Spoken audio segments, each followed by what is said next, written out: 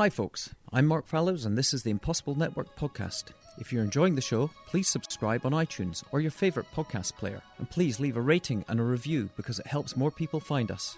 If you want to find out more of what we get up to, or suggest who we interview next, follow us on Instagram at The Impossible Network, or visit theimpossiblenetwork.com. Okay, let's get started.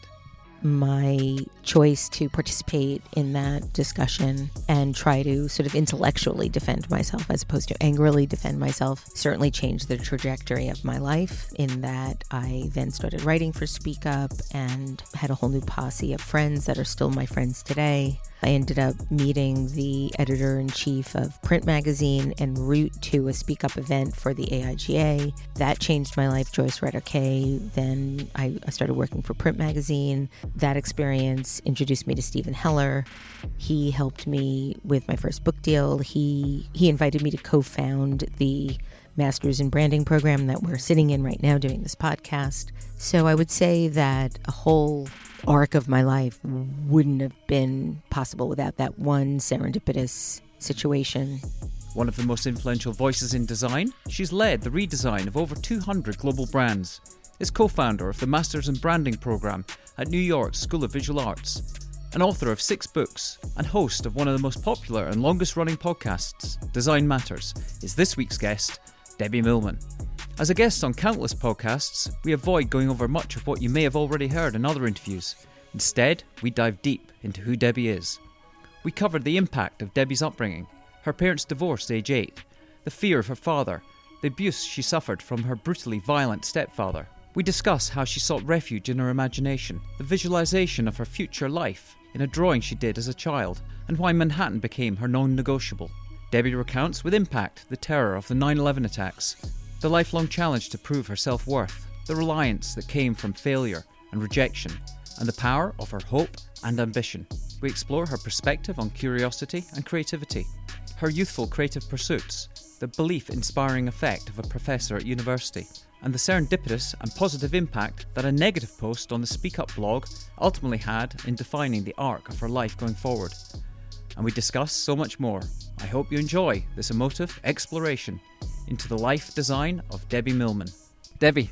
Hi. Hi, Debbie. Thank you very much for being on the Impossible Network. My pleasure. I really appreciate it and appreciate your time. And it's wonderful. I've been really looking forward to this interview. As we say to all our guests, we like to explore their childhood and understand more about your upbringing and the impact of your life and your life, particularly in design, branding and podcasting. Maybe actually that's something I'm going to come and ask you. You interviewed Chantel Martin, didn't you? Yes, I did. Yeah, we interviewed Chantel the other week. She's wonderful. And yeah, it just made me think. I was walking over here about the question of you are you and who are you. We'll maybe come and talk about that a little bit further into the interview. Okay. All right. So you were born, I believe, in New York, in Brooklyn, to a pharmacist, entrepreneurial father and a seamstress mother. Well done. There you go, yeah. And you moved through the boroughs as you grew up. And then your parents separated when you were 8, 9 years old? 9 years 8, 9 old, years yes. old, yeah. Yes. There's a personal relevance to me, given that I separated and left Edinburgh to go to London and left my daughter behind aged 8. So that must have impacted a lot on your emotional development. Yeah, I mean, I think it would anybody. I don't know that that's something that is specific to me. I think anybody's parents separating when you're still in those formative years is something that affects you. Can you sort of look back and when you chart your life and you consider your sense of self-belief and your identity at that age, is there anything that you can expand upon and unpack around that sort of period of your life that had a significant impact? Well, it was the late 60s, early 70s when this was happening, and so divorce was not a common thing. I remember asking my mother after hearing my parents fight and being very scared at what that meant. I remember asking her one night as she was tucking me into bed, "Are you and Daddy getting divorced?" And she said, "Oh, no, it takes a really long time for something like that to happen."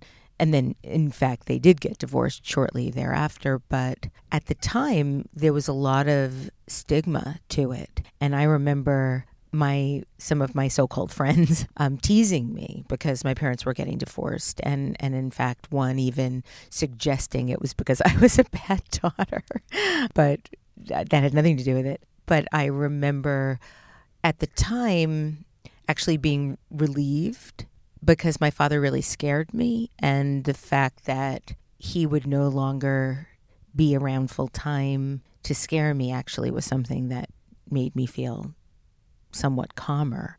But it was super complicated, and there were a lot of emotions and lots of layers, because I remember also there was an issue with his payment of child support, and we all had to go to court, or my mother had to go to court, and she made the very wise decision of bringing her children with her to court. After my parents got divorced, I didn't see my father for 5 years. And so the idea that I was then going to see him, despite the fact that I had initially been relieved, I was so really... you went from age 8 to around age 13 without actually seeing him or having any sort of custodial meetings. It was, as I said, it was super complicated. My mother got remarried very quickly after they got divorced, not because she was seeing anybody at the time, but because she couldn't be alone.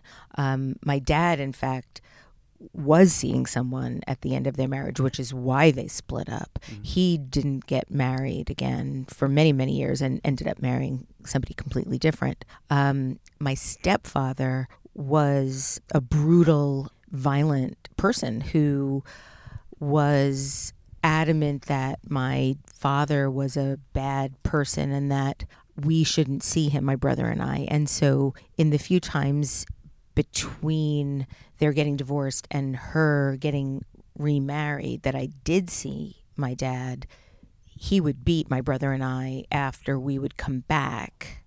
And so that ended up making it impossible for me to see him, because I couldn't get beaten anymore. I didn't want to get beaten anymore. My brother actually, he endured it a little bit longer than I did, but I said, okay, I'm not going to see him because I couldn't deal with the brutalization. But your mother was aware of this. Yeah, she was. So what was driving him to be so violent? Probably his upbringing. I mean, that was just the tip of the iceberg with what he did to us. He tortured us. I mean, I have said publicly that my upbringing was like an episode of Criminal Minds or Law and Order SVU. I mean, it was brutal, and it's interesting. Period. We were interviewing Jose Freire, the gallerist, yes, a few weeks ago, and he was telling us a story about the brutality of the upbringing he had with the Catholic Church and his father, and how he took solace in coming to New York, age 13, to go to cinemas in 1973 because that was a safe place. Right. Oh, yeah, that makes sense. It's just incredible. Yeah. I didn't have any safe place really. My safe place was my imagination.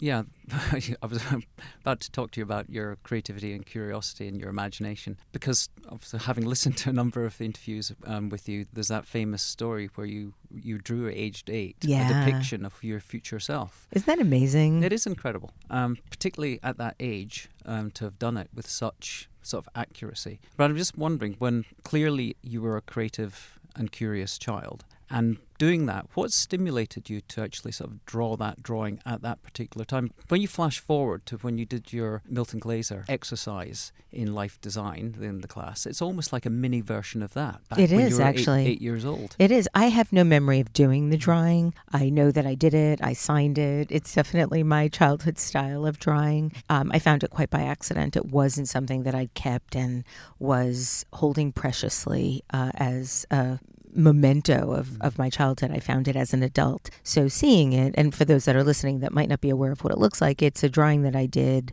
about 8 or so years old. I think it was actually before my parents got divorced. I was born in Brooklyn, lived in Queens and Staten Island. As you mentioned, I was moving through the boroughs, but hadn't lived in Manhattan. My only experience of Manhattan was what I saw when I went to the dentist and what I saw on television. And so Those could be two really good reasons not coming back to Manhattan, actually.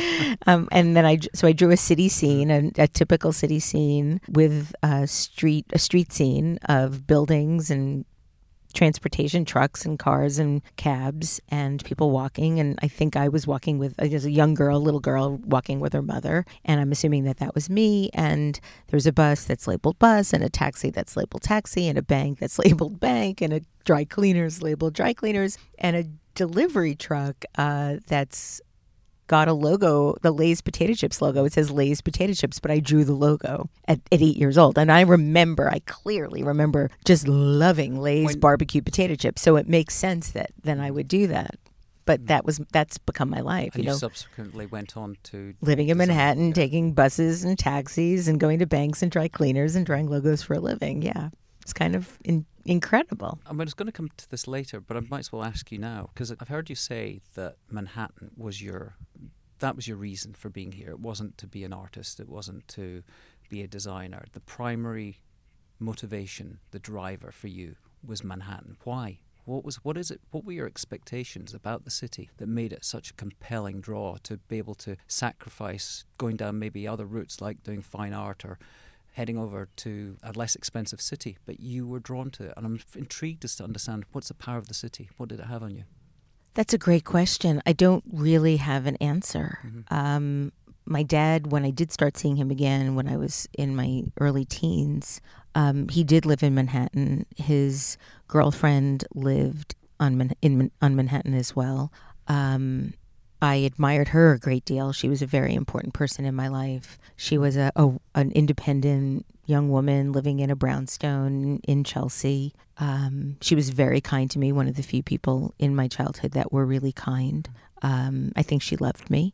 And I don't know if it was the sense of energy, excitement, culture. I mean, Manhattan was very different in the 70s than it is now, but it was magnificent. The graffiti, the art, I can't really tell you. All I know is that it felt like home, and that was always my number one goal, and that was what I envisioned for my future. And when I graduated college, I went to school in Albany. I immediately moved down to the city, and I lived with my mother for 2 weeks till I found a place to live, and have been in Manhattan ever since. 36 years. How did you feel as a New Yorker when something as traumatic as 9/11 happened? Wow. Well, I was traveling and came home the last flight into LaGuardia Airport on September 10th, 2001. And I was walking to my office, which was in the Empire State Building at that point. And I am not a morning person. And that morning I happened to get up early. I don't know if it was because of jet lag or whatever, but I remember walking to, I lived in Chelsea and was walking to the Empire State Building on 33rd and 34th on 5th. And I overheard somebody say that a plane went into the World Trade Center. Now, my dad had a small plane when I was growing up. He had a single engine, 2-seater Cessna. And that's what I imagined. I didn't imagine a jumbo jet. Yeah. I thought, oh my God, somebody's had, and my first thought was to call my father because he had a small plane. And I called and I'm like, did you just hear that a plane flew into the World Trade Center? And he's like, yeah, I'm turning on the TV. I'm going to watch it. And I continued walking to work, and I saw people pouring out of the Empire State Building and very narcissistically thought, oh my God, I can't believe a day that I'm actually early. There's a fire drill, because I was never early. And then I heard that we were being evacuated. So very quickly, the people from my office all congregated. There's a Starbucks that was across the street, and we all congregated in front of the Starbucks, and no one knew what to do at that point. And we knew we just assumed at some point we'd be let back into the building. So we all decided, because I lived so close to the Empire State Building, that the entire office would go back to my house, my apartment. I then lived on 29th Street. And so everyone came back to my apartment because we had assumed that within an hour or two we'd just be allowed back into the Empire State Building. And then the second plane hit. The second plane hit as we were walking to my house. And then everybody started to freak out. And then the last conversation I had with my dad before the phones went down was just be safe. Try to get someplace where you could be safe, because he lived upstate New York, so he wasn't at that point concerned about himself. And so we all went back to my apartment, and we put on the television, and we all, people were crying. People were trying to reach their families. A friend of mine, a very, very dear friend of mine, lived across the street from the World Trade Center, and she had called me because she and her now husband, they saw people jumping. They had a dog. I'm like, just take Bailey and just come to my house. And they did. And they ended up staying for quite some time and living with me until they were able to go back to their apartment. But it was just a surreal and traumatic and horrifying experience. I can't explain what it was like beyond the terror that we all felt, the smell. We could smell the burning buildings for weeks afterward. People were sleeping all over my house. Some people tried walking home. It was just one of the worst days of mine and everybody's life. I'm going to jump back to something I've heard you say, which is you're a perfect Venn diagram of your mother and father. Yeah. Less the crazy, I hope. Yeah, well, one of them must have exerted more influence on your identity and character. No. In a positive way? My relationship with both my parents was super complicated. My dad died 4 years ago. He was incredibly charismatic, very well-spoken, very smart. I'd like to think I got some of that from him. But he was also really angry and sometimes violent and sometimes cruel. I don't know why exactly, but he broke away from a very, very religious background at an early age, and I think he had a lot of shame and felt a lot of disappointment from his family because his whole side of the family are still uber Orthodox Jews. I just saw a documentary about what it's like to. Did you? One of us. Yes, yeah, I did see it. Incredible? It's incredible, and it really gave me a perspective on what it must have been like for my father, because that's where he lived in Borough Park. Okay, right. So and in Muncie where his sister lived. So that movie was our part of my life in many, many ways. He broke away when he was 17 or 18 years old. It gave me an entirely new perspective on the shame that he must have felt while also feeling the need to do this. My mom was not an Orthodox Jew, but she was a Reform Jew, and then I was raised Reform, or more conservative. But my mother, artistic, but I don't know that she's ever spent an adult day on her own without someone there to take care of her. Born again Jew for Jesus. But do you think, you're clearly a very resilient and driven and been driven by ambition and self-belief throughout your career. And I've heard you talk. No. I'm going to interrupt you there. I've been driven by ambition, but not self-belief. If I had self-belief, I probably wouldn't have been as driven because I would have had a better sense of self. For most of my life, all of my sense of self was outward coming in, not inward going out. So everything I did was about proving value or worth of being alive. Everything I did was to convince myself that I had meaning or purpose or a benefit or some sort of sense of being worthy. Because when you talk about your 20s being this decade of failure and rejection, so that resilience, that what you were just describing there, how you dealt with it, how you carried on and kept pushing through. Presumably, even if there wasn't that sense of inner self-belief, there was a desire to be creative. Always. And I've talked about this. Yeah, I think my desire to make something of myself was bigger than my shame at being myself. So I think that has always propelled me, that I always had more hope than shame. And when you were a child, and going back to that drawing, were you thinking at that time, I want to be an artist, I want to be... I think if I really had to pick one thing that I wanted was, I think looking back, I probably wanted to be in musical theater, but never felt like I had the talent to do that. So that wasn't even really a remote possibility. And then when I went to college, I thought maybe I'd work in publishing, and then did for some time. I worked in magazines, and then... But was your creativity and curiosity acknowledged at school by any of the teachers? Oh yeah. I got a lot of validation at school because I did well in school, and it was easy for me. School was easy. So yes, I got a lot of validation from my high school teachers.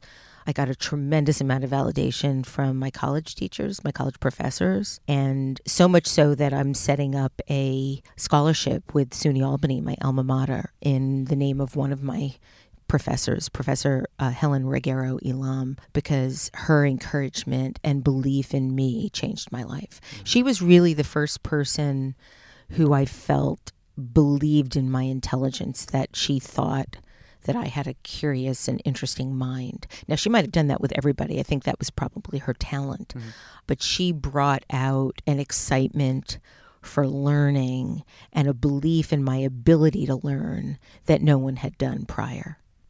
What about your experience outside school in terms of the role of play and how that affected your creativity and willingness to embrace ambiguous situations? Or I'm not sure what you mean. I mean, I'm not a big player. Like I was never a club girl. I mean, I went to a few, and you always had to do that. As a child, I was kicked out when it was weekends and after school. My mum would say, "Right, off you go into the woods," and I'd just be left to my own devices. Oh, I played with Barbies, and I made my own little sort of universe with Barbies and Dawn dolls, and I made a magazine with one of my high school friends before we actually went into high school. The Debutante, with Debbie Karp. I made my own perfumes when I was a kid. I put on shows. I would be the director, and I would have my brother and my two stepsisters play parts, and we'd put on shows for the holidays, and I'd make all of the family sit down and watch, and I loved doing that. I thought that was some of my happiest memories, is doing that kind of stuff. So in a way, going back to the idea of that perfect Venn, the sort of the entrepreneurial side and the sort of the creative side coming together. Yeah, it took me a long time, though, I did inherit a lot of troubles as well. It took me a long time to understand what it would mean to be on my own. Very similar to my mother, I was a serial monogamist, and I don't know that I'd spent one day on my own without a significant other from the time I was in college until 2017. And then I spent a year and a half without dating anyone intentionally. And that was one of the most transformative experiences of my life. And it was an amazing one, and I thought it would be terrifying, and it wasn't. It was liberating. So that was a very, very big, a really transformative experience in letting go of what I sort of by osmosis learned in a lot of ways. And then I think also coming out at a later age was a very big transformative experience. So it's hard to say which of my parents have had more impact on who I am.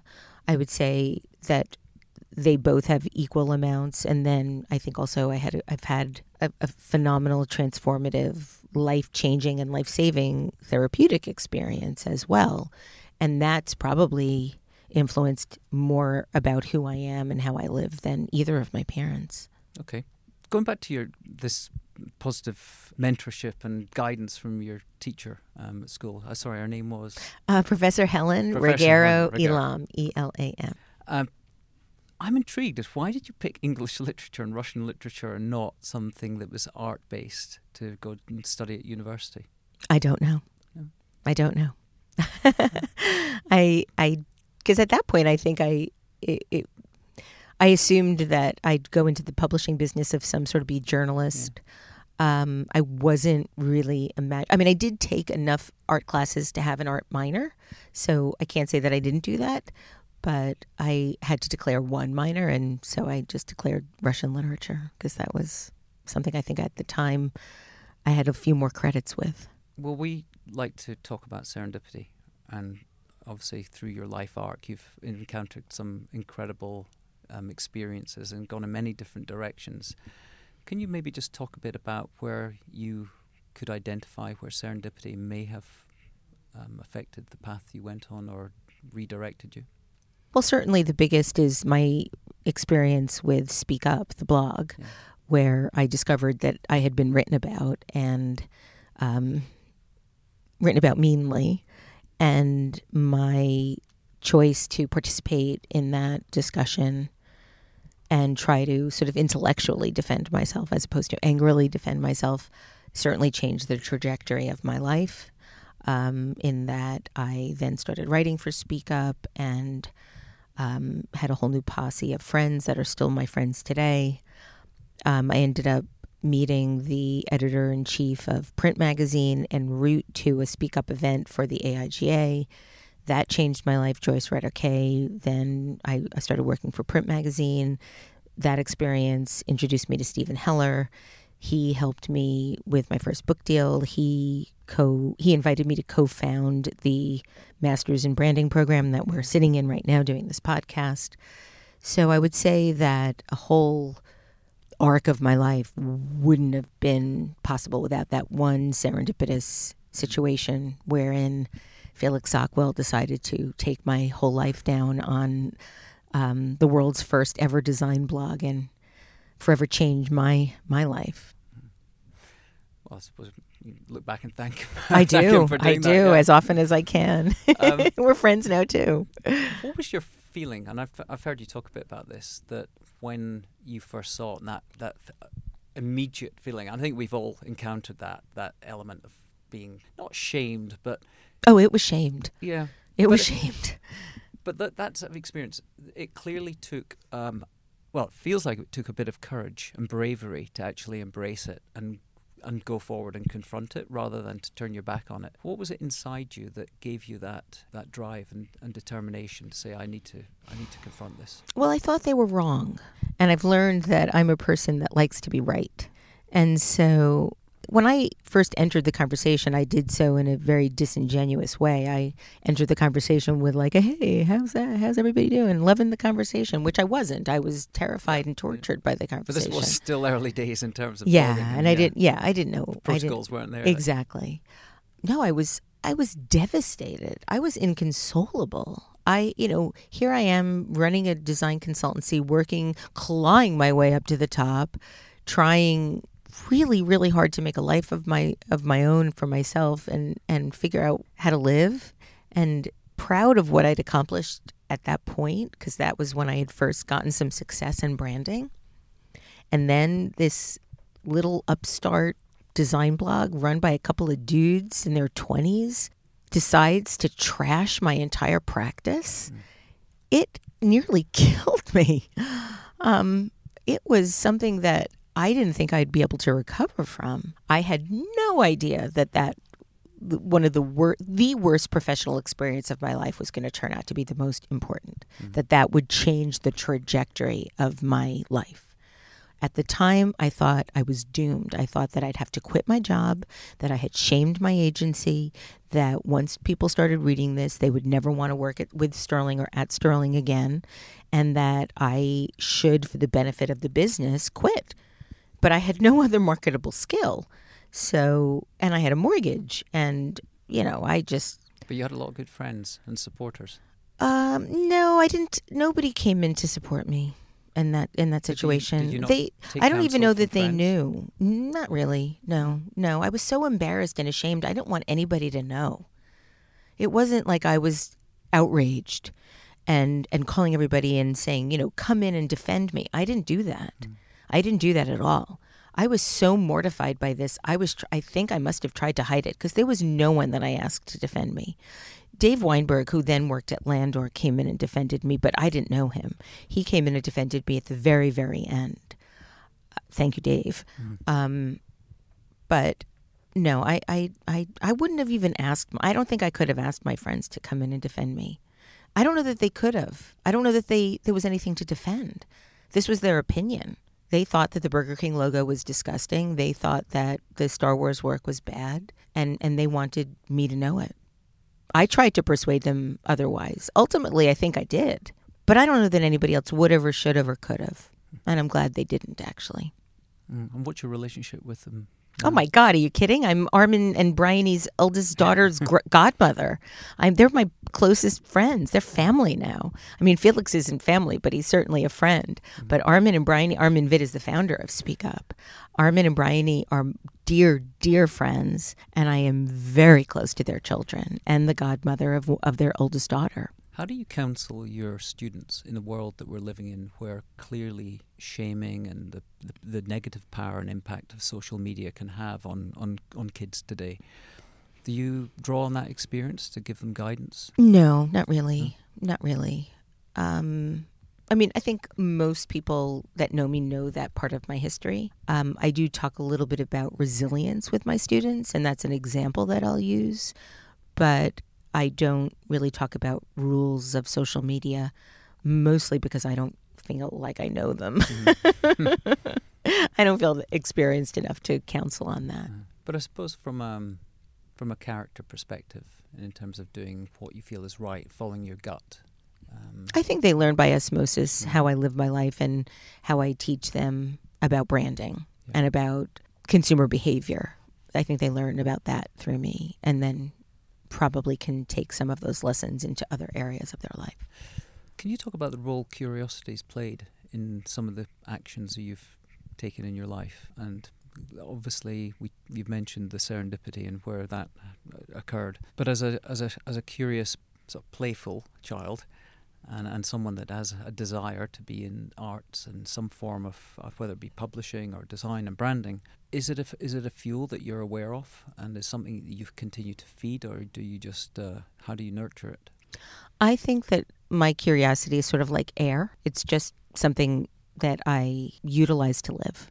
I don't think about it. I'm not conscious of it. It's very involuntary, but it is probably one of the driving factors of my existence. I am innately curious. And I think that's also why I like doing my podcast so much, because I'm innately curious about how people live their lives. And that gives me a way in to talk about that with other people. How do you live? And that curiosity fuels my questions, and that curiosity fuels everything. I've heard you mention about.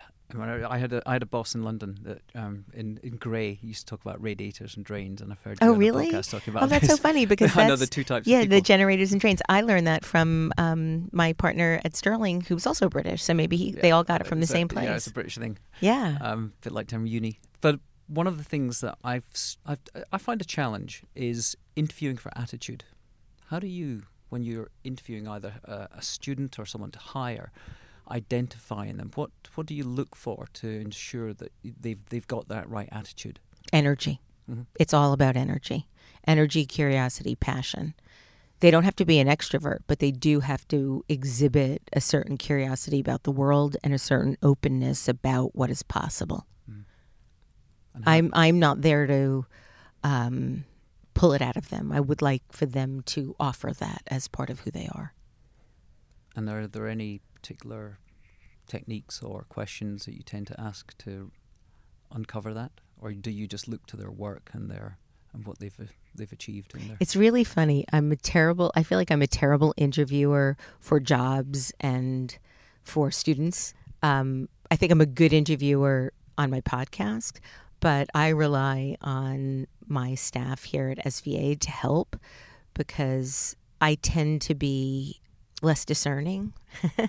I want to find something that I like in everyone, and we can't accept everyone, and I can't hire everyone, but I tend to want to. So I rely on others to help me with assessment, a proper assessment. Sometimes I'll just want to hire somebody because I like them so much, and that doesn't always go well. Churchill was often quoted as saying, but I'm not sure it was Churchill that actually did say it. Success isn't final and failure is not fatal. It's the courage to continue that counts. Mm. We've touched on a little bit of courage in that particular situation where you confronted the blogger. How do you continue to nurture your own courage when you've encountered many situations that individuals of lesser character would have not responded and moved on from, but you have? And you've achieved some stellar moments in your career and seem to be on a continuing path. As you say in your interview with David Lee Roth, yeah. It is a never-ending path. Yeah, one would hope. And there's probably sort of an incredible amount more to come.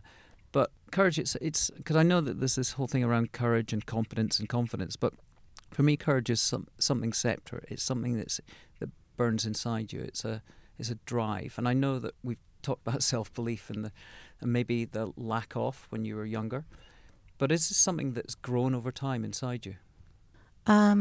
Courage? Has courage grown inside me? Is that what you mean? Have you become, as you have overcome these challenges that were being thrown in your way or put in your way, and you've been resilient and vindicated and experienced success, I'd assume that your self-belief is strengthened and that it makes you even more courageous. I don't think I'm more courageous. I think I just want a lot of things. Mm. I think it's only courageous to do something before you do it. And then after you do it, you look back and you think, what took so long? You know, coming out is a really big thing for me. I didn't come out until I was 50. I was really worried. I had my own inner homophobia to deal with, my own shame, my feelings that people would reject me or not like me. And now I really understand what pride means. And that's a very, very big thing to me. My house right now is covered in pride flags.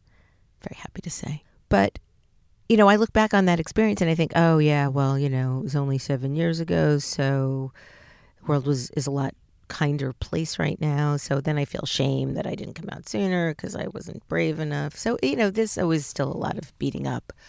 But do you think it was, I mean, I know you spent all this time with Sterling and you came to that pivotal moment where you had to decide whether you became CEO or not. Right. Was there at that intersection, is that when you felt that it was time for you to come out? No, I came out before that. So it was before I came out before that because I had to talk to my partners and tell them that I was coming out. And, you know, they didn't know that, you know, some people are like, what took you so long? They had no idea. So I came out in 2012. So it was 7 years ago. And I left Sterling 2 years ago. So, no, it didn't. And my coming out didn't impact our business at all in a negative way. It was actually fine. It was actually business as usual. What triggered? What triggered what? The decision to say, finally, I've got the resolve and the conviction to say now's the time. To come out or to leave Sterling? To come out. Oh, I fell in love with a woman. And she wasn't going to live in the closet with me. Yeah. But there hadn't, no, but you, so all these years, there wasn't a sense of your identity, sexual identity, and what your preferences were up to that point? Well, I think that I had dabbled, as I used to like to say. I suspected that there might be this part of me back in my 20s. But again, I felt so much shame about being who I was and so damaged to begin with that any other sense of being other just was unbearable. So it wasn't even a consideration set. But I was reading Anne Bannon novels in my 20s under the covers with a flashlight. So yeah, I mean, it's pretty clear. But then, as I said, I fell in love with a woman and then it was, you know, all systems a go. Well, congratulations. I think it's great. It's fantastic. So just building on that, we've talked about courage. When you talk about your decade of failure and rejection, what do you think? Which failures do you think have been the most defining in your journey in driving you forward? I haven't really ranked the failures. I couldn't. I really don't know. Yeah, I couldn't rank them. Yeah. They all are just there. And the thing about them now is that I don't see them as failures anymore. I just see them as stepping stones. But you can only say that in hindsight. I wouldn't say any of those things were failures because I wouldn't be here right now if they hadn't failed. It is a strange thing. I remember I was working for an agency in London called WCRS, and I went into that job working on a Land Rover account. This is going to be the best job I've ever had. And I lasted no more than 2 years. And they let me go with a nice little payoff, as you do. But I felt at that point, well, that's my ad career over. That's just there's no going forward now. Of course. And how am I going to deal with telling people? But it was the best thing that ever happened to me. Exactly. Because it took me down the digital direction that then opened up all these other opportunities. Exactly. Now, Dan Gilbert would call that synthesized happiness. Mm-hmm. I'm fine with synthesized happiness and I'm fine with organic happiness as long as you're happy. I can't say that any of the things that happened wouldn't have landed me right now, right here. Same thing even with my childhood. Some of the most important work I'm doing now is working with Mariska Hargitay and the Joyful Heart Foundation to eradicate sexual violence. Who knows if I'd have been doing that if I hadn't experienced it? Do I feel like that is the most important thing I do? Probably. Mm-hmm. So it's all perspective, but it might take 50 years for that to happen. But yeah. And this allowing you to sort of start to challenge and break that cycle. Right. We're going back to your stepfather and father. Yeah. I mean, I think that, do I wish that it were different? Yes. Do I wish that I didn't have to struggle so hard in order to understand love? Absolutely. Would I have liked to have had less violence in my life? Yeah. But at this point, it's made me who I am. I do think that had I been better parented, I might have been a happier person. But I'm very happy now, and that's what matters most to me. I read a book last year by Robert Lustig called Hacking the American Mind. Yeah. I haven't read it, but I've heard about it. It's really good because he breaks down the sort of the neurological way that the brain works in relation to dopamine and serotonin and oxytocin, and how the importance of obviously connection and creativity plays on the release of serotonin and therefore happiness. And it's funny, I was interviewing a guy called Fabrice Grinda, who's #1 angel investor in the world. Oh wow! And he's got a technique that he talks about hedonic. The hedonic treadmill. And he said, I'm just an inherently happy person, but when I'm creating, I'm even happier. Yeah, I'm happiest when I'm making things. That's how I define my sense of happiness. Yeah, so I think there's something really interesting in terms of you've had this struggle. You've talked openly about your struggle with depression. Has it occurred at times when you've been in a less creatively prolific, or is it just have been other factors that have contributed? The depressions that I felt, I had a depression in 2003 and a depression in 2015. The depression in 2015 was sparked by a confluence of some really difficult situations. My father unexpectedly died. I was dumped, and I was changing my job situation at Sterling, and I moved for the first time in over 2 decades. So those four things contributed to my kind of falling apart for a couple of months. And then the situation in 2003 was also relationship and a lot of external circumstances that beat me down and gave me a sense of despair. But I've recovered from both. So the reason I also bring up Fabrice, who's a fascinating character, and if you get a chance to go on his site and read some of his essays, he writes letters to himself. So going back to your exercise with Milton and then what you do with your students, there's something I find fascinating in that, because I used to write down my goals and affirmations and follow them all. One of them I had back in the day living in Scotland was to live in San Francisco, and I posted a picture in my little diary of Union and Hyde and a building, and I ended up living there 10 years later. I love that. Which is incredible. It's like Eluna's dream about her white room and then finding it and painting in it. It's incredible. So talk to me more about, clearly Fabrice and the way he does it, he writes letters to himself, 20,000, 30,000 words. Wow. He's off the That's scale. a book. Oh, yeah. But he does this every 2-3 years. That's incredible. No wonder he's the biggest angel investor in the world. But then he has his mentors and his advisors, who he then takes counsel from, and then he almost goes down a test-driven development approach where he throws things on the wall and goes down different routes and then finds and refines. And yeah, I don't do that. So given you did this with Milton, and I've heard you say that pretty much 98% of it is there already. Yeah. I did another one. Well, that's what I'm going to say. What's your future focus on now? I'm not going to reveal everything. No, not a chance.